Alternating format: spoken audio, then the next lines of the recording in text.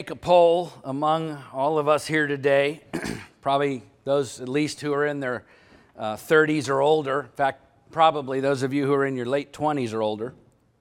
And if I were to ask you this question, has your life turned out exactly like you thought it would back when you were in school? Right? Think about everything you've gone through since then, the direction your life has taken, where you've ended up at this point in your life, good, bad, or indifferent. If I ask you to respond to that question, has your life turned out just like you thought it would? I think we would be hard-pressed to find many people, if any, who would say, yes, everything in my life has gone exactly like I thought it would. Why? Well, of course, because none of us knows what tomorrow holds.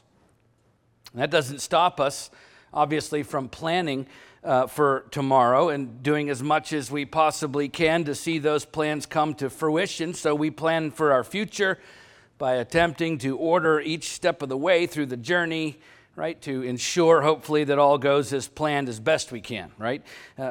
So we invest significant amounts of our money and time and resources and energy and focus into hopefully securing a future that we think is best for us and for our families all the way through to the end of our lives. So we buy insurance policies, right? We create retirement funds and we make wills and we lock into careers that provide the best income and the best benefits and the most security for our future. We buy houses in specific areas so that our kids can go to certain schools, and we look for particular neighborhoods that we think are safer than others. We gravitate toward relationships that benefit us the most personally, and on the list goes. While at the same time trying to steer clear of anything that we think might jeopardize those future plans. And look, I'm not necessarily saying that you shouldn't do some of those things for yourself or for your family, but what if that's not exactly how it's supposed to be? What if God has something different in mind for your future? In fact, what if God is calling you to something entirely different? What if He's calling you to risk it all? Would you do it? Because first of all, we all know that life never turns out the way we think it will anyway, but far more importantly, God has always called His people to risk everything for Him. I've heard Christians say that when you go out on a limb for Jesus or take a leap of faith for Jesus, you're actually in the safest place you could ever be, because at that moment you are in the center of His will. Well, look, in light of eternity, that statement is true. Because as believers and followers of Jesus Christ, of course, our eternity is secure in Him. But listen, when it comes to our lives on this earth, all bets are off.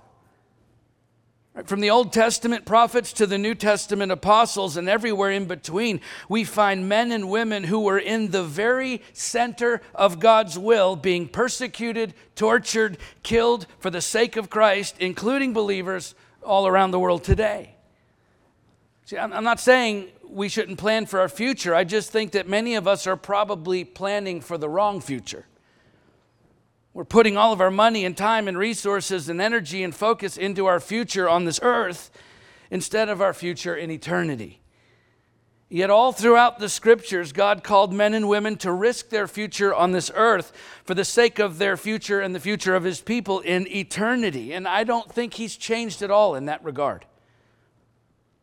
In fact, as you go throughout life, if you're listening to the voice of the Holy Spirit within you, at times you will actually find Him asking you to risk what you have, to risk where you are, to risk what you've built, to risk the life you've secured for yourself, and to risk the future you've been planning on for something entirely different than what you thought your life would look like. Right? Moses wasn't planning on leading a couple million people out of Egypt while being pursued by the most powerful army on the earth at the time, but that's exactly what God called him to. Rahab wasn't planning on defying her own people and her own government by hiding enemy spies in her house at the imminent risk of her own life, but that's exactly what God called her to.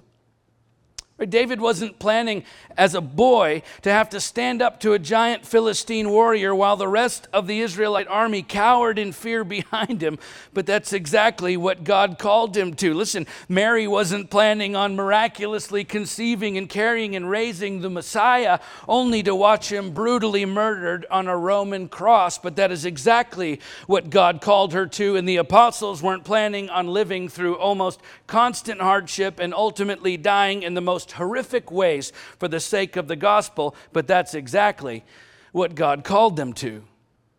So look, what if God is calling you to a future that is different than the one you've been planning on? I'm simply asking, are you willing to risk everything you've planned to see God's plan realized in your life? Because I can tell you this, walking with God will require nothing less of you. And something that you learn how to do when you risk everything for Christ is you learn how to trust him in ways you never thought you would have to. And we're going to see that in our story today as we continue working our way through the biblical account of creation. Today's part 2, by the way, of the sermon we started last week, where we discussed the fact that walking with God means walking away from the world, which was also the first point in our outline. If you're keeping an outline, it was the first point from the first half of this message. So today we're going to continue looking at what it means to truly walk with him as we finish chapter 6 and work our way through chapter 7 as well. So let's turn there together. If you have your Bible to chapter 6, we'll put it up on the screens as well. We'll start with verse 9 and read to the end of the chapter. So Genesis 6, verse 9 to the end of the chapter. These are the generations of Noah. Noah was a righteous man, blameless in his generation. Noah walked with God, and Noah had 3 sons, Shem, Ham, and Japheth. Now the earth was corrupt in God's sight, and the earth was filled with violence. And God saw the earth, and behold, it was corrupt, for all flesh had corrupted their way on the earth. And God said to Noah, I have determined to make an end of all flesh, for the earth is filled with violence through them. Behold, I will destroy them with the earth. Make yourself an ark of gopher wood, make rooms in the ark, and cover it inside and out with pitch. This is how you are to make it. The length of the ark, 300 cubits, its breadth 50 cubits, and its height 30 cubits. Make a roof for the ark, and finish it to a cubit above, and set the door of the ark in its side. Make it with lower, second, and third decks. For behold, I will bring flood waters upon the earth to destroy all flesh, in which is the breath of life under heaven. Everything that is on the earth shall die. But I will establish my covenant with you, and you shall come into the ark, you, your sons, your wife, and your sons' wives with you. And of every living thing of all flesh you shall bring 2 of every sort into the ark to keep them alive with you. They shall be male and female. Of the birds according to their kinds, and of the animals according to their kinds, of every creeping thing of the ground according to its kind, 2 of every sort shall come into you to keep them alive. Also take with you every sort of food that is eaten, and store it up. It shall serve as food for you and for them. And Noah did this. He did all that God commanded him. So because of the unabated wickedness of mankind and quite possibly the defilement of the genetic code of the human race by the sons of God, and we talked about all that last week, God either way has to purge the earth of humanity in order to preserve a remnant of humankind that can carry on the line of Christ. And so he chooses to do that through Noah, a man who is said to have walked with God in verse 9. And because he's going to wipe off of the face of the earth as many as 7 billion or more people at the time, including all of the animals in a massive flood, Noah's going to need a massive boat, because he's not only saving himself and his family, of course, but a remnant of every animal kind as well. So God instructs him to build an ark. It's basically a well-ventilated floating barge made out of gopher wood, which is the equivalent of cypress today. 450 feet long, 75 feet wide, and 45 feet high. And contrary to the common modern assertion that there's no way the ark would have been large enough to carry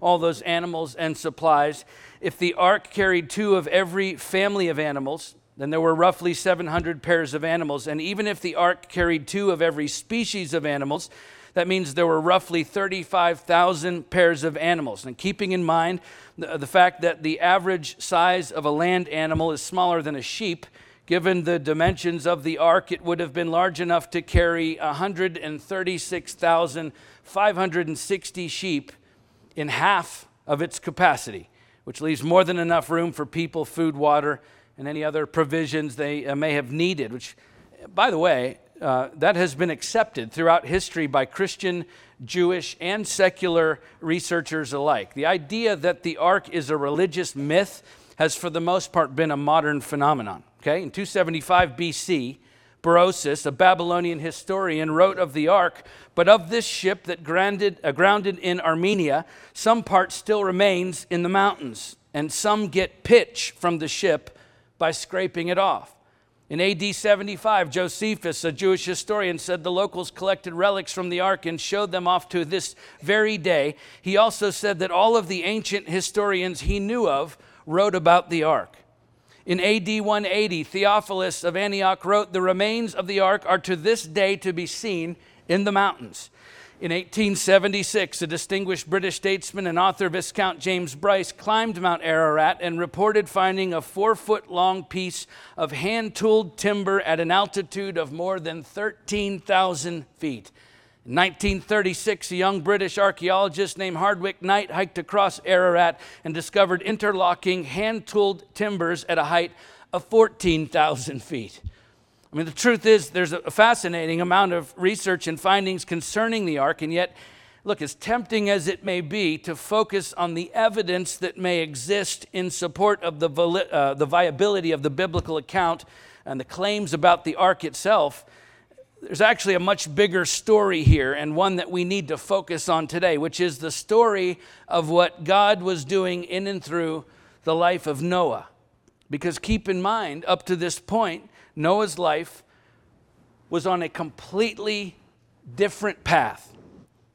Noah was a preacher of righteousness, according to the Apostle Peter in 2 Peter 2:5. And why do preachers preach? To lead others to God. Okay?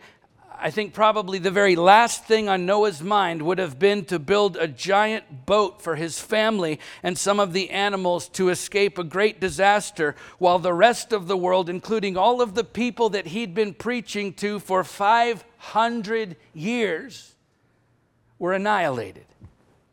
Of course, we don't know exactly how Noah made his living before the flood. We do know from chapter 9 that after the flood, he becomes a farmer and plants a vineyard. And the truth is, in his 600 years of living before the flood, 500 of those before building the ark, he probably learned to do a lot of different things, right? If you were alive for 500 years, you'd probably figure out how to do a lot of different things. And yet I don't think building a massive seafaring barge was probably one of them.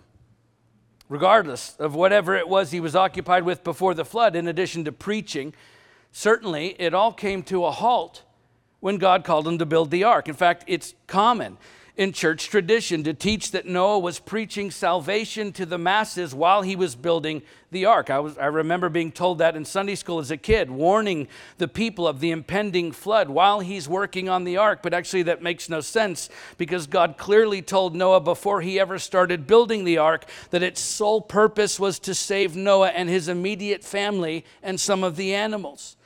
You see, once Noah started building the ark, the preaching most likely would have stopped, right? Because there was no reason to preach anymore, as God had put a strict limit on who would be able to board the ship. And so everything that Noah had worked for, whatever dwellings, houses he'd built, right? Whatever land he'd developed for 500 years, whatever relationships he'd formed outside of his immediate family, whatever souls he'd hoped to save, everything that he'd worked for centuries was all about to be gone forever. The very life that Noah had built for himself before God called him to this new future, that life was over. Every other pursuit abandoned, while every ounce of his time and energy and resources and focus would now be devoted to a singular purpose: building this massive lifeboat. And it would require everything that Noah had. The truth is, for Noah to continue to walk with God, it would mean a profound upheaval of his entire life and a complete abandonment of his own plans. But sometimes that's what walking with God looks like. Sometimes walking with God means risking everything. Bible scholar John Stott once said, "Insistence on security is incompatible with the way of the cross." What daring adventures the incarnation and atonement were. What a breach of convention and decorum that Almighty God should renounce his privileges in order to take human flesh and bear human sin. Jesus had no security except in his Father. So to follow Jesus is always to accept at least a measure of uncertainty, danger, and rejection for his sake. Okay, look. If you're not ready to risk everything for Christ, then you're not ready for the future he has planned for you. If you're not ready to risk everything for Christ, well, then you're not ready for the future he has planned for you, because when you're walking with God, there will absolutely be times in your life when you're going to have to lay it all on the line. Of course, the alternative, and one I fear far too many Christians choose today, is to play it safe, to choose the way of comfort and security and safety, risking as little as possible in the process. But listen, Noah didn't save humankind and animal kind from a worldwide flood by playing it safe. Moses didn't lead God's people to freedom from their captivity in Egypt by playing it safe. Joshua didn't lead them into the promised land by playing it safe. Look, Gideon didn't defeat 135,000 Midianite soldiers with only 300 of God's chosen by playing it safe. The church didn't spread across the ancient world like wildfire in the midst of brutal persecution by playing it safe. And of course, Jesus didn't defeat death and the powers of hell by playing it safe. The truth is, you'll never accomplish or experience all that God created you to accomplish and experience in this life by playing it safe. Charles Spurgeon once said, "They who navigate little streams and shallow creeks know but little of the God of tempests. But they who do business in great waters, these see his wonders in the deep." I've said it many times before. You can have great risk without great success. But you cannot have great success without great risk. Okay? You will never accomplish or experience all that God created you to accomplish and experience in this life by playing it safe. So why then don't we take more risks for Christ? Well, in part it's because we don't fully trust him, which we'll talk more about in a moment, but it's also because of fear of what might happen to us personally. Right? We've become so conditioned in our culture to seek comfort first. And listen, I'll be the first one to tell you, I have a deep appreciation for this country that we live in and the innumerable blessings and prosperity and comfort that we enjoy every day because of it. I'm convinced there's no better place to live on this earth than America. But listen, seeking comfort first is often antithetical to the call of Christ on our lives, because sometimes God calls us to do hard things. Sometimes he calls us to lay it all on the line. Sometimes he calls us to risk everything in order to accomplish his plan for our lives and the lives of others. Yet we've become so averse to anything that threatens our comfort or safety. In fact, it's common in much of the American church today to believe that God only wants us to be comfortable and safe. And the net result of that kind of thinking is a church that becomes completely ineffective, powerless, because we refuse to do hard things for God. And so look, if you believe that God only wants you to be comfortable and safe and prosperous in this life, then it may be time for you to go back and read through the Bible again, because I'm pretty certain that he loved all those people in the Bible just as much as he loves us, and yet he constantly led them away from comfort, away from safety, away from prosperity, away from certainty, away from predictability, into a life of great unknowns, difficult situations and circumstances that required them to risk everything, and at times to sacrifice everything, including their very lives.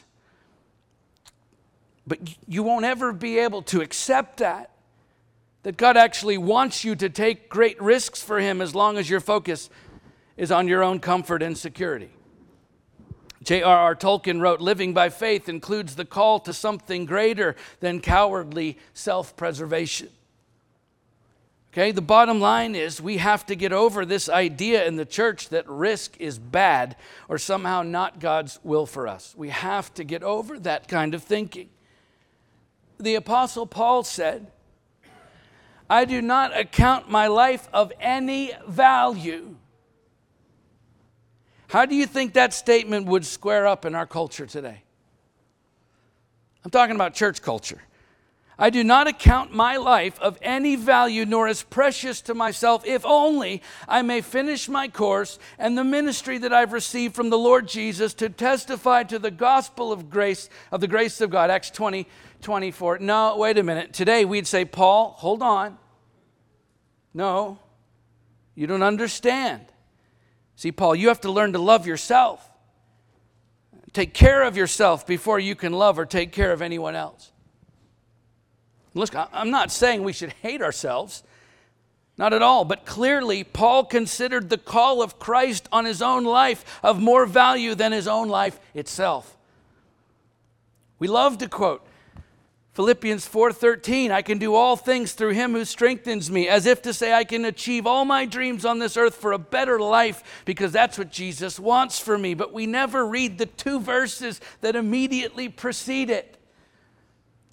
I've learned in whatever situation I am to be content. I know how to be brought low, and I know how to abound. In every circumstance, I've learned the secret of facing plenty and hunger, abundance and need. I can do all things through him who strengthens me, Philippians 4:11 through 13. In other words, I can risk it all for Christ, and even when that leaves me facing great need in my own life, I know I'll be okay because I can do all things through him who strengthens me. Why? Why does he need to strengthen me? Because I'm weak from risking everything for Christ. So look, what has he called you to do? What has he called you to be a part of? What has he called you to sacrifice? What has God called you to risk everything for? You can be sure of this. Whatever it is, you will never accomplish or experience all that God has created you to accomplish and experience in this life until you're willing to risk everything for the sake of that call. Because the truth is, whether we like it or not, sometimes we're called by God to risk everything for him. Fact is, sometimes that's what walking with God looks like. So are you willing to risk it all for him? Because, well, he risked it all for you. Let's keep reading chapter 7, verses 1 through 10.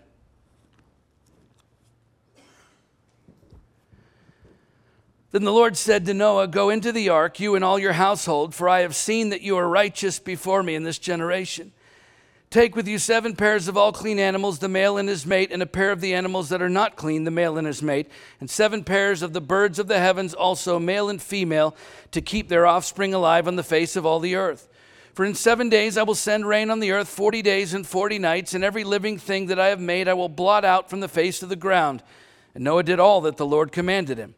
Noah was 600 years old when the floodwaters came upon the earth, and Noah and his sons and his wife and his sons' wives with him went into the ark to escape the waters of the flood. Of clean animals and of animals that are not clean, and of birds and of everything that creeps on the ground, 2 and 2, male and female, went into the ark with Noah as God had commanded Noah. And after 7 days, the waters of the flood came upon the earth.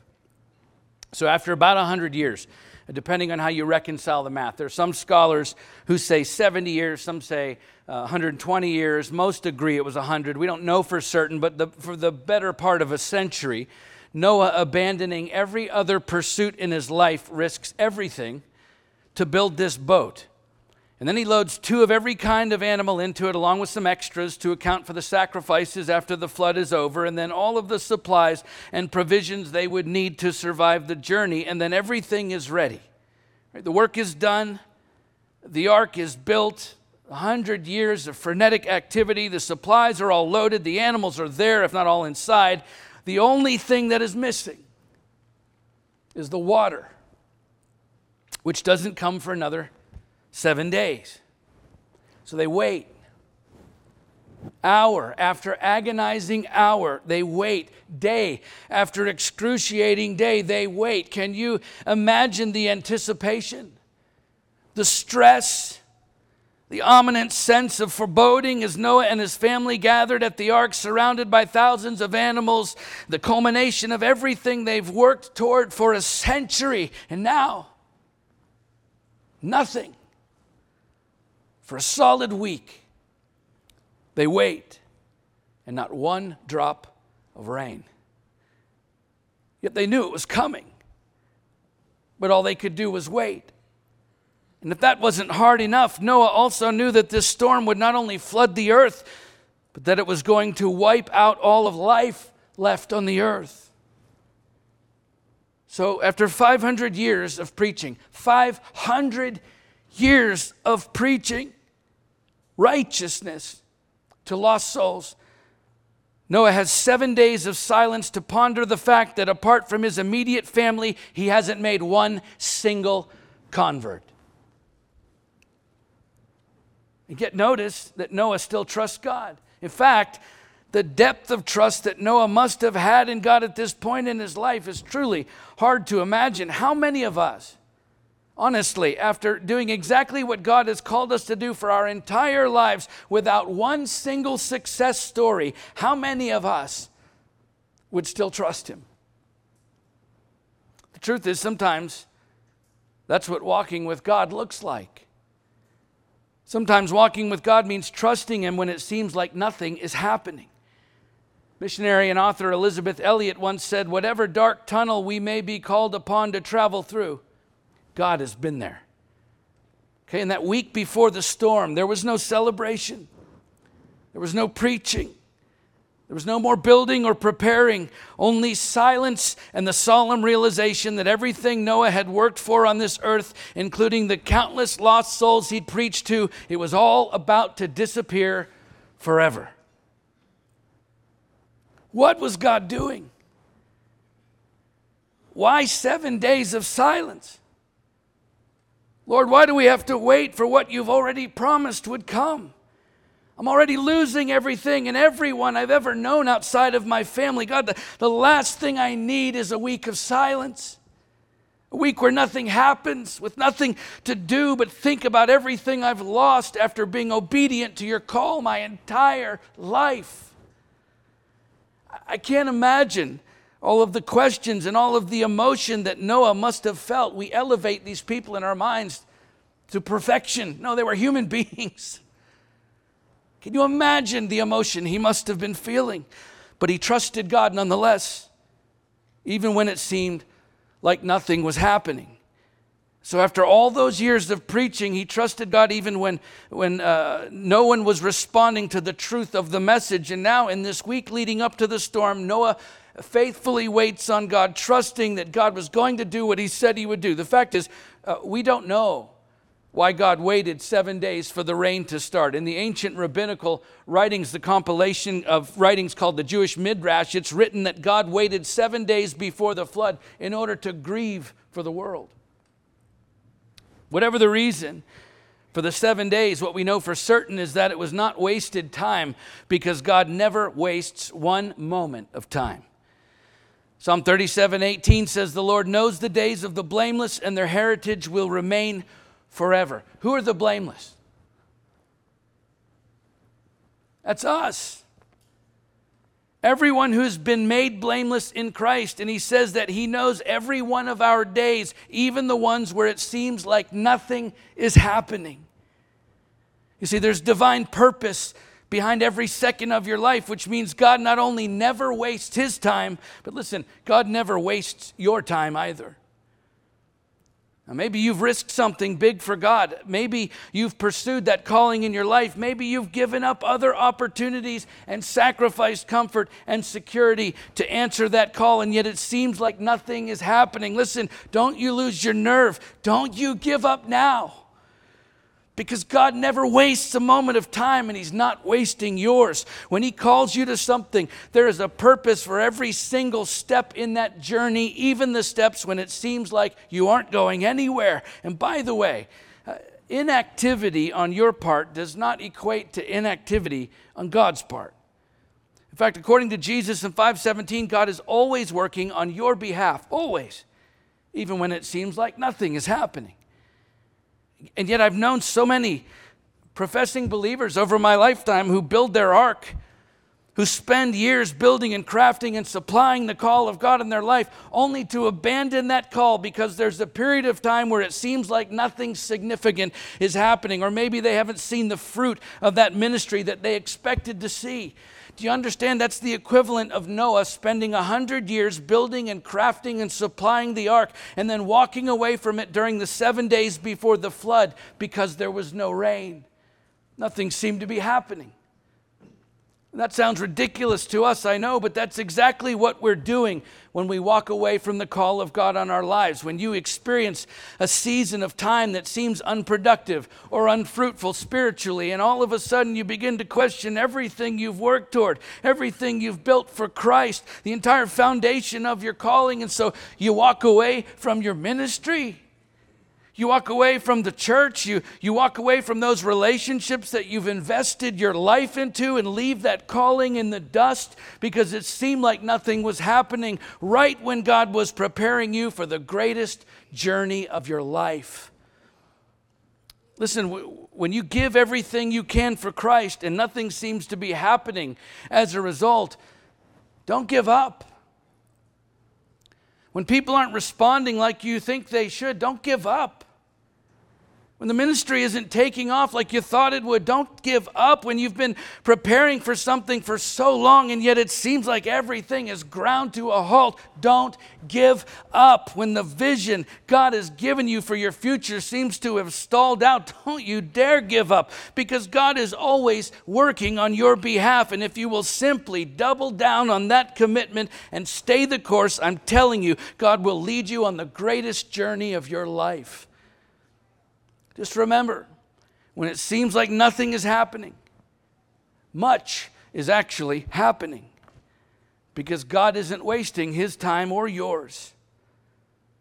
At times, that's simply what walking with God looks like. In fact, when it seems like nothing is happening, often that's just the calm before the storm. Let's finish the story for today, verse 11 to the end of the chapter.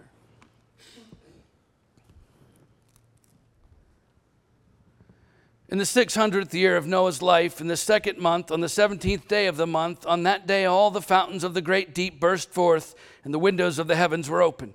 And rain fell upon the earth 40 days and 40 nights. On the very same day Noah and his sons, Shem, Ham, and Japheth, and Noah's wife, and 3 wives of his sons with them entered the ark. They and every beast according to its kind, and all the livestock according to their kinds, and every creeping thing that creeps on the earth according to its kind, and every bird according to its kind, every winged creature. They went into the ark with Noah, 2 and 2 of all flesh, in which there was the breath of life. And those that entered, male and female of all flesh, went in as God had commanded him, and the Lord shut him in.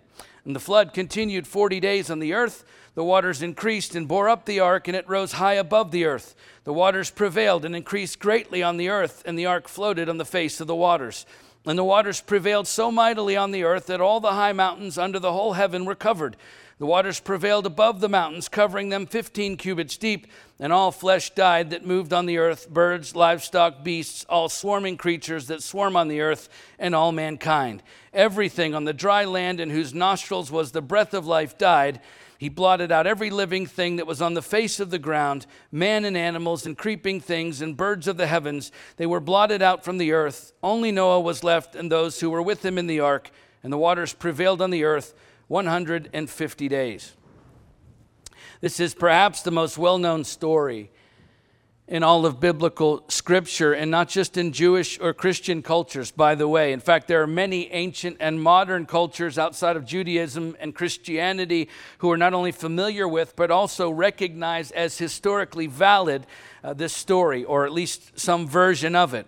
Some of the oldest writings that we have that have ever been discovered are available to us, came out of Mesopotamia from the Bronze Age, including the Sumerian writings, the Gilgamesh epic, the Atrahasis tablets, and others, all who record a great flood in their history from the same time period as the Genesis account.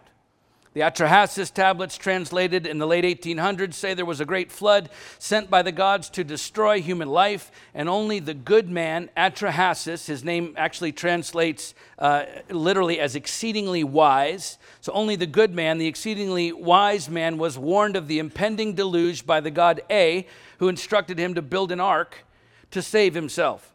And so Atrahasis heeded the words of the god, loading 2 of every kind of animal into the ark that were sent to him by his god, just as in the biblical account. And by doing so, he preserved human and animal life on earth. Interesting, isn't it? In the Gilgamesh epic, one of the earliest surviving works of literature that we have in existence today, in fact, some say that it is the oldest writing that we have, which was discovered in the mid-19th century in the ruins of the great library in Nineveh. And in that story, Gilgamesh is the main character who, interestingly enough, is one of the rulers listed on the Sumerian king list that we talked about last week, if you remember. And as the story goes, there's another character who's introduced named Utnapishtim. He's the character most like the biblical Noah in the story, who builds a ship to weather the great deluge or the great flood that destroys all of mankind. And so he takes the seeds of all living things, all his relatives, cattle and wild beasts, onto the ship to save them from the storm. And then after the flood begins to subside, he releases birds to find land, and eventually the ship lands on a mountain and the flood is over. Sounds familiar, doesn't it? In ancient Hindu writings, there's a story of a Hindu god who informs the king that there is an all-destructive deluge which was coming very soon, and so the king builds a huge boat which houses his family. Then he collects 9 types of seeds and the animals to repopulate the earth, and then eventually the flood ends and the oceans and seas recede. In the sacred book of the Mayan people from the Americas, there's a great flood story. Likewise, from the Chou dynasty in China, there is a record of a catastrophic flood that altered the land forever. It's one of the oldest historical records ever recorded in China. We have ancient Akkadian texts that describe a devastating flood of cosmic proportions sent by the gods while Ninurta, an exalted lord, rides upon the deluge. I could go on and on today about ancient pagan cultures and modern religions as well, who have very similar worldwide flood stories in their history, including Islam, which recognizes the flood story of Noah as historically valid. In fact, the local Muslim population who live in and around the region of Mount Ararat in Turkey today, all of them claim that the remnants of Noah's Ark are sitting atop Ararat to this day. So people ask, well, okay, but why are the names and some of the details in many of these stories different than the biblical account if it's true? Why would there be multiple gods in some of the stories instead of the one true creator God who we find in the Bible? Well, obviously, the story would have been handed down from Noah orally to his descendants, who in turn would have spread the story over time and distance and eventually across other cultures and religions, who ultimately co-opted and corrupted the story as their own, just as we see some other religions today who claim to have their roots in Christianity, even some claiming to still be Christian, and yet they've added to God's word with their own revelations and versions of the biblical account of the gospel, corrupting God's word and God's message. The point being, we have tremendous amounts of evidence in the form of historical records from cultures all over the world that there was indeed a worldwide flood, just like the one described here in Genesis 7. And yet again, the purpose of this story is actually not to try and prove itself historically accurate, even though it is. This was written to God's people under the assumption that we would already believe that he was telling us the truth. The purpose of this story is to inform us of the lengths that God goes to provide salvation for his people, even when everything in our lives and on this earth seems to be conspiring against us. Right? That's what he did for us through Noah. That's what he did for us through Moses. That's what he's still doing for us today through Jesus Christ. This is a story about those who walk with God even when no one else will, and no matter what else is happening in their lives. Right after being rejected day after day, week after week, month after month, year after year by the people he was preaching to, after witnessing the overwhelming increase of evil on the earth in spite of Noah's attempts to spread the truth about God, and after having to say goodbye to the only life and home he had ever known for the past 600 years, Noah is now helplessly floating on a massive wooden barge, being tossed around on violent seas while trying to keep his family and thousands of animals alive, with absolutely no idea of when or how the storm will ever end. You see, walking with God not only means trusting him when it seems like nothing is happening, but walking with God means trusting him when it seems like everything is happening all at once. right? And I'm not sure which is harder on us, when it seems that nothing is happening or when it seems like everything is happening. But the key in either case is that we trust him in every moment, whether in silence or storm. We must learn to trust God and not give up.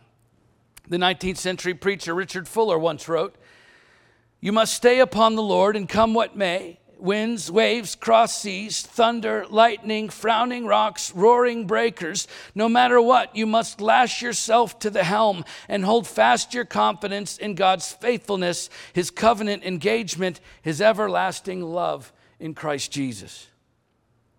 Okay, sometimes walking with God means riding out the storms of life. But honestly, what's the alternative? Giving up in the midst of the storm? Right? Allowing ourselves to drown under the weight of our circumstances?